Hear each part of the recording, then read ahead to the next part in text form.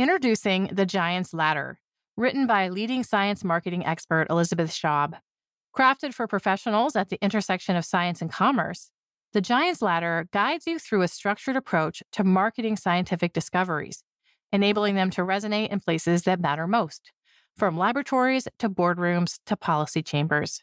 Get the best-selling book Kirkus describes as a helpfully practical and authoritative introduction to the marketing of scientific products at Amazon and other book retailers today. This podcast is supported by the Icahn School of Medicine at Mount Sinai, the academic arm of the Mount Sinai Health System in New York City, and one of America's leading research medical schools. How will advances in artificial intelligence transform medical research and medical care? And what will this mean for patients? To find out, we invite you to read a special supplement to Science Magazine, prepared by Icahn Mount Sinai in partnership with Science. Just visit our website at www.science.org and search for The Frontiers of Medical Research - Artificial Intelligence. The Icahn School of Medicine at Mount Sinai. We find a way. Welcome to the Science Podcast for October 2nd, 2015. I'm Susanne Bard. In this week's show, David Grimm chats with Sarah Crespi about the week's most interesting online news stories. And then, Julie Kornfield tells us about a chemical additive that could make jet fuels safer. Support for the Science Podcast is provided by AAAS, the American Association for the Advancement of Science, advancing science, engineering, and innovation throughout the world for the benefit of all people. AAAS, the Science Society. Now we have David Grimm, editor for our daily news site. He's here to talk about some recent online stories. I'm Sarah Crespi. First up, we have a story on building a better sunscreen. What's wrong with the sunscreens that we have now, Dave? Well, a couple of problems. If you think of the two types of sunscreen that are the most popular, one is the zinc oxide paste. Think of the white noses on lifeguards. These work by literally blocking light from getting into your skin, but they're not, not super comfortable and they're not very sightly. And the more popular type of sunscreen, the type that's invisible, at least after it goes on, actually blocks UV light. But there are some problems. It's been shown to actually seep into skin, and who knows what it's doing there when it gets inside the body. Also, we're using a lot of it, and that means a lot of those chemicals are getting into the environment when we wash it off. So neither of these current sunscreens are really ideal.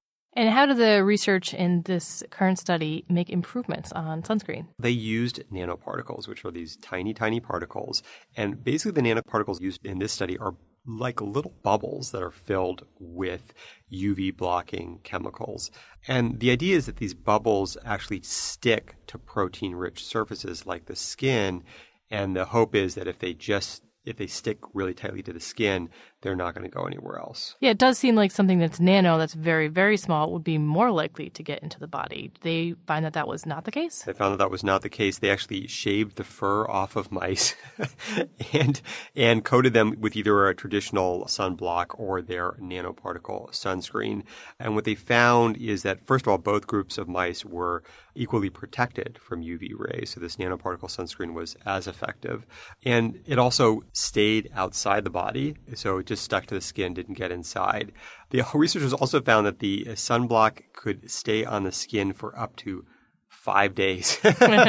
So that's quite a sunblock. Agreed. It sounds like it might stick around everywhere for a while, though. Is that a concern? Well, that's certainly a concern because you remember one of the problems with traditional sunblock is the worry about a lot of these chemicals getting into the environment. I guess one of the advantages of the new sunblock is you need a lot less of it. And so the idea is if we're putting a lot less of this stuff on our skin and maybe not having to replenish it every few hours or even every day, then when we do wipe it off or shower it off, a lot less of it's going to be getting into the environment. How close to market is this? What are the next steps for this product? Well, the researchers are trying to get permission to test this on people. So you shouldn't expect it on a drugstore shelf anytime soon. Next up, we have a story on counting past 4. In some languages, words for numbers may only go as high as 3 or 4. Any larger amount is denoted many. But languages don't stay the same. And that's what this study is about, how languages talk about numbers over time. Dave, What would it be like to not have the number 5 or any bigger number than that? Yeah, it's such a weird concept for us. We've got an infinite number of numbers. You can imagine a culture where a shepherd is taking care of his flock, and he doesn't really care maybe about the absolute number of sheep he's got, but maybe just the gestalt of the sheep. Just like I've got a lot of sheep, I'm sort of mentally keeping track of them. It doesn't necessarily need a number.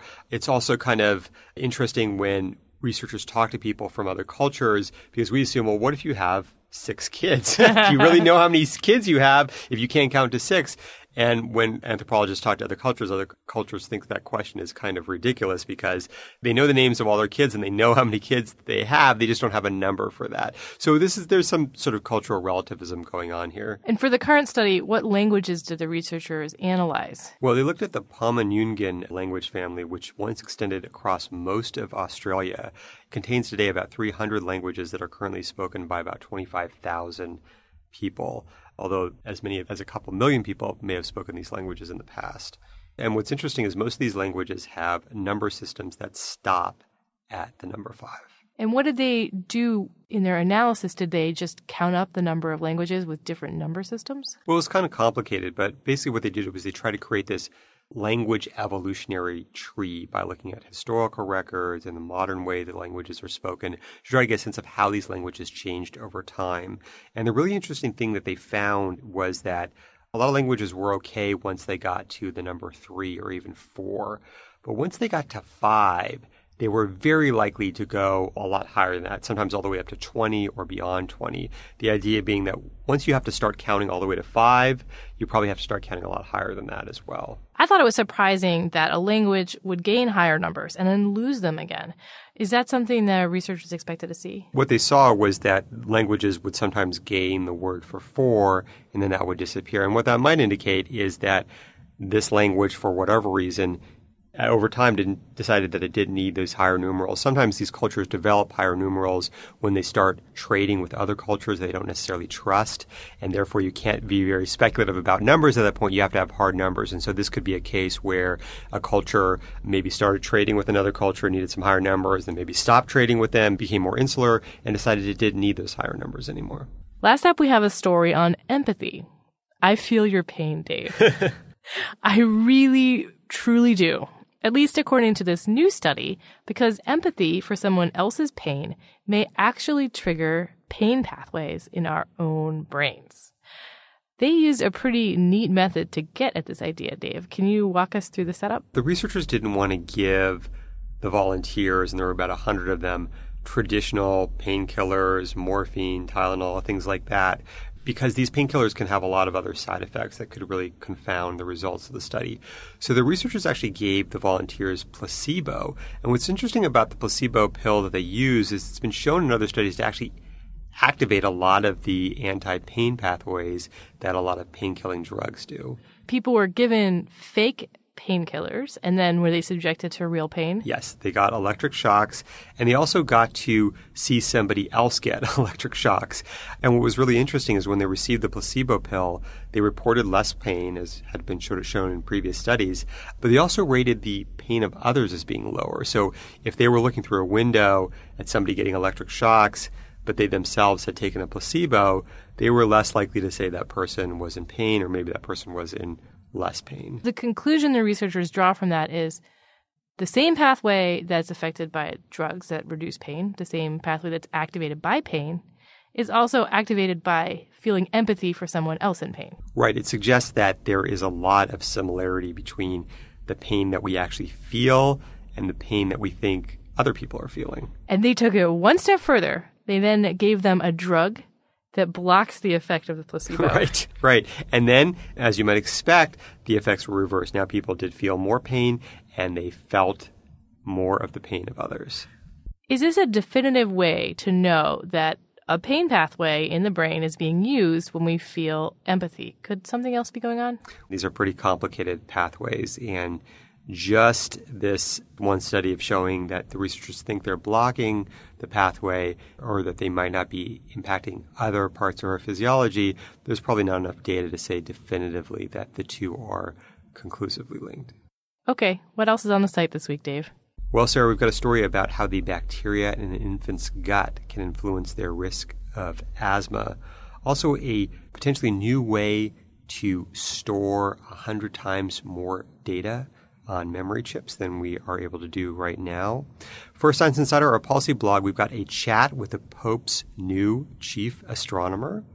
Also a story about the granddaughter of Francis Crick creating a genomic-inspired sculpture. So be sure to check out all these stories on the site. Thanks, Dave. Thanks, Sarah. David Grimm is the editor for our online daily news site. I'm Sarah Crespi. You can check out the latest news and the policy blog at Science Insider at news.sciencemag.org.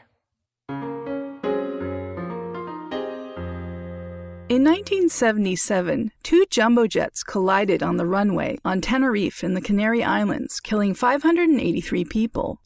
The human toll of history's deadliest airplane accident would likely have been much lower if jet fuels in the form of mist hadn't ignited, creating a fireball that engulfed both airplanes. The accident inspired a worldwide effort to control fuel mists, but interest and funding for such research waned during the late 80s, only to be sparked again after 9/11.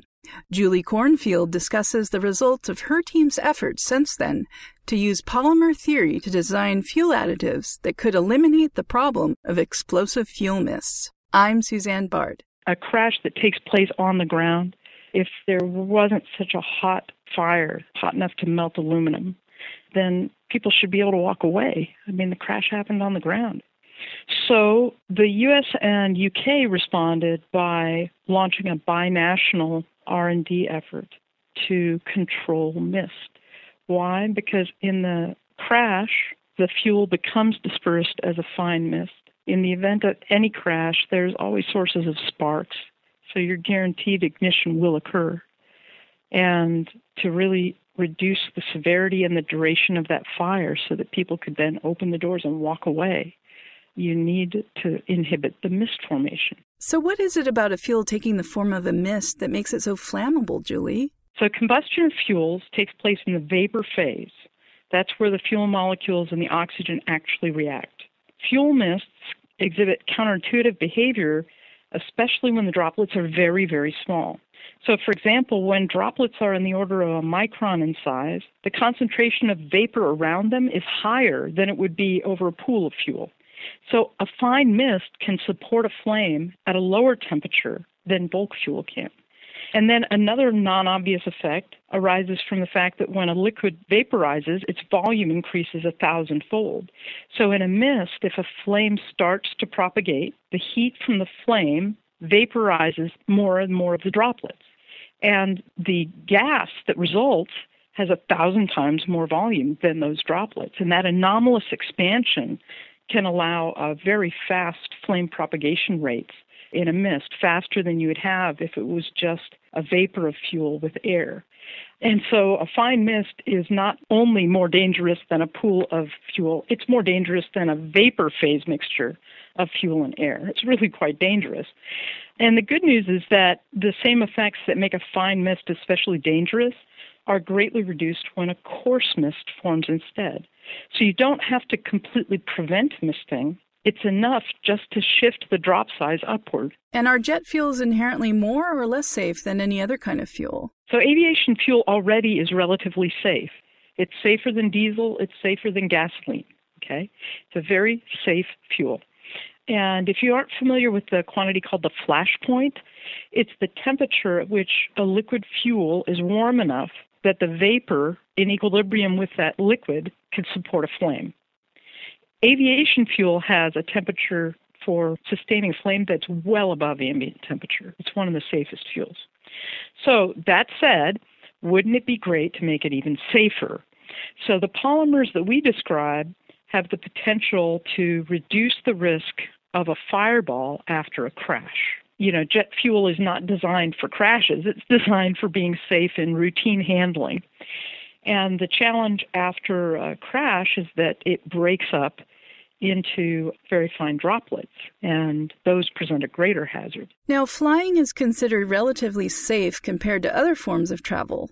But what's the impact of fuel fires on the aviation industry overall? There are two types of fuel fires that concern the aviation industry. Fires that involve aircraft and fires that occur on the ground as part of airport operations. During the course of a flight, the most dangerous maneuvers are takeoff and landing, and crashes that occur during or shortly after takeoff are a particular concern because the plane carries the full amount of fuel needed for the flight. So you might remember a crash in Madrid in 2008. An MD-82 had 10 crew and 162 passengers, and it crashed on takeoff and caught fire. And the plane was fueled for a fairly long flight, and so it resulted in an inferno. The fuel mist caused by impact produced a fireball that made it difficult to escape. And so even though the plane had barely left the ground, only 18 people survived, and some of them were severely burned. So that's an example of a fire that concerns the aviation industry. An example of a fuel fire on the ground would be the March 2011 fire at the Miami International Airport. That's one where an investigation by CBS reported that one of the large fuel pumps had breached.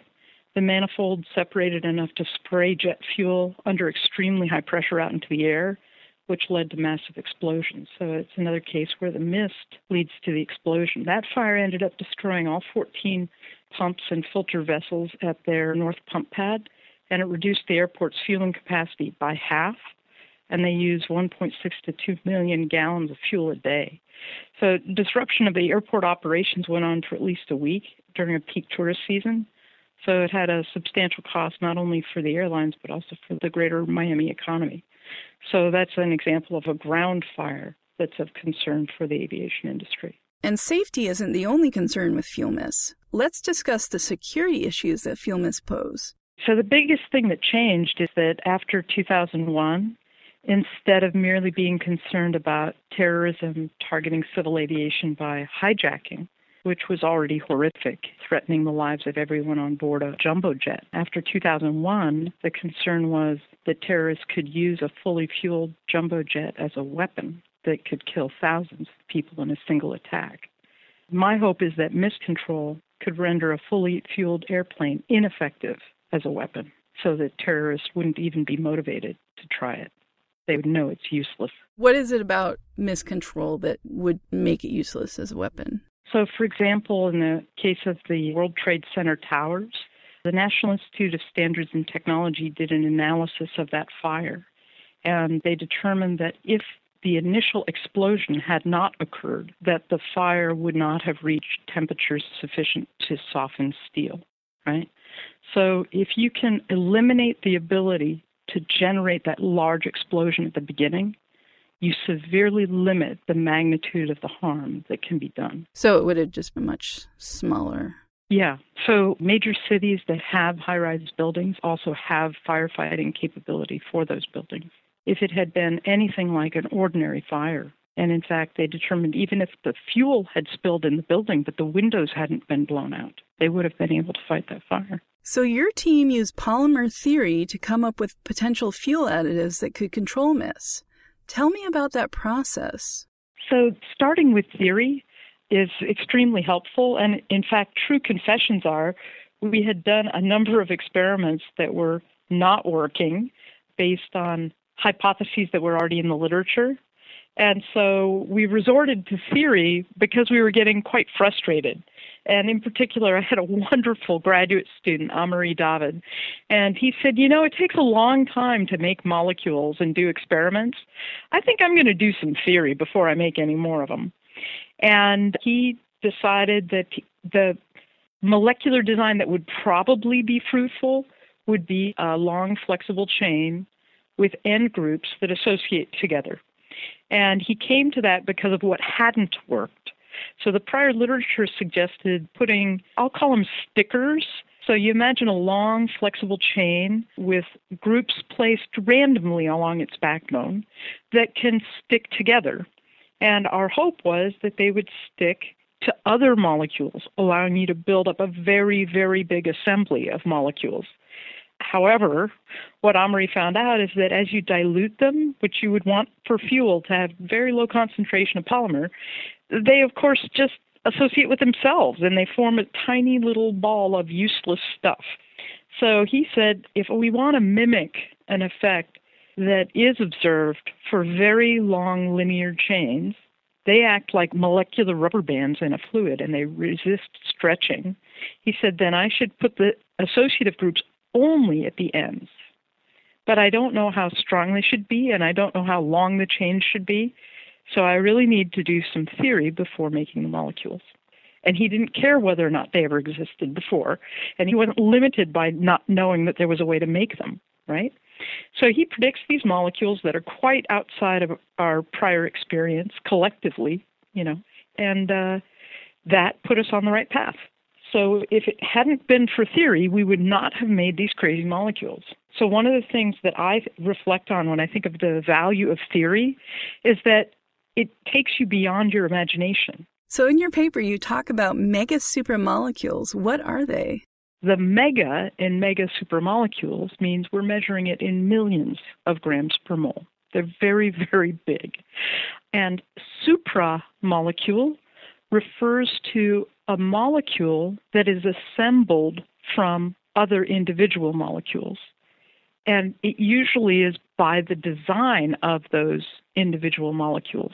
So in this case, the design of the length and the stickiness of the end groups builds into the molecules that they'll spontaneously build into these very, very large supramolecules. So what's so special about these molecules? One of the things I love about these molecules is that they heal themselves.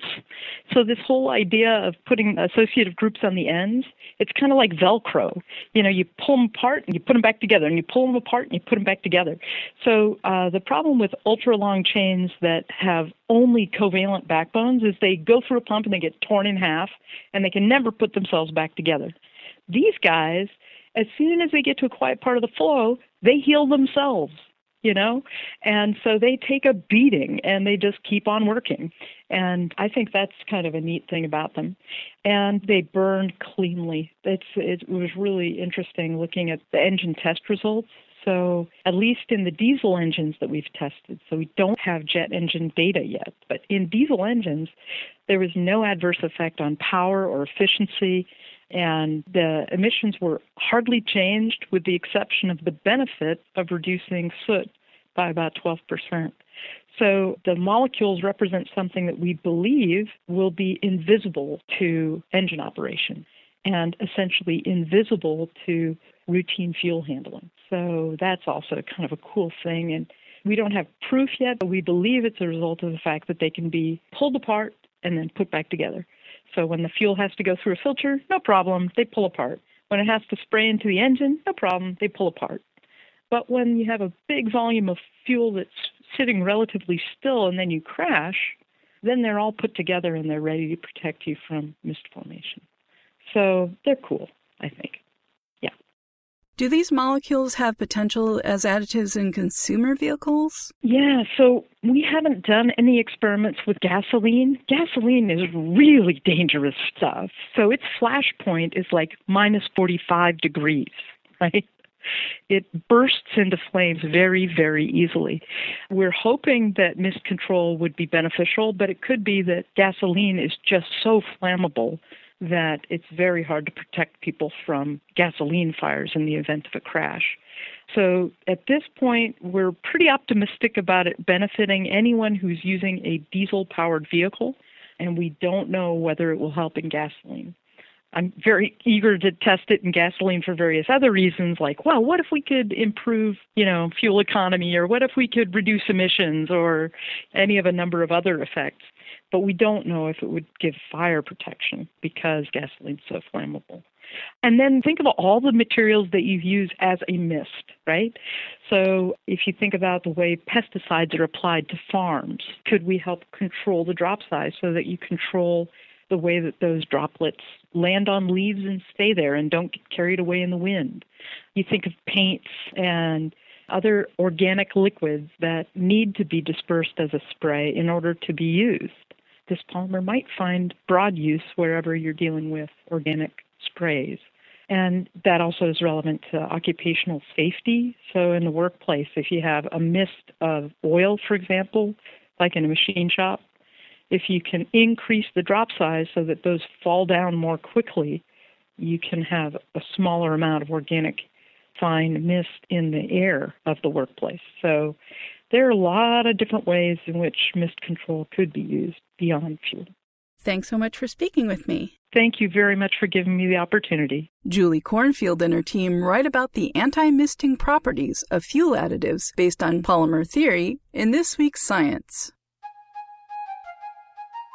And that concludes this edition of the Science Podcast. If you have any comments or suggestions for the show, write us at sciencepodcast@AAAS.org or tweet to us at Science Magazine. You can subscribe to the show on iTunes, Stitcher, and many other places on the web, or listen to us on the Science site.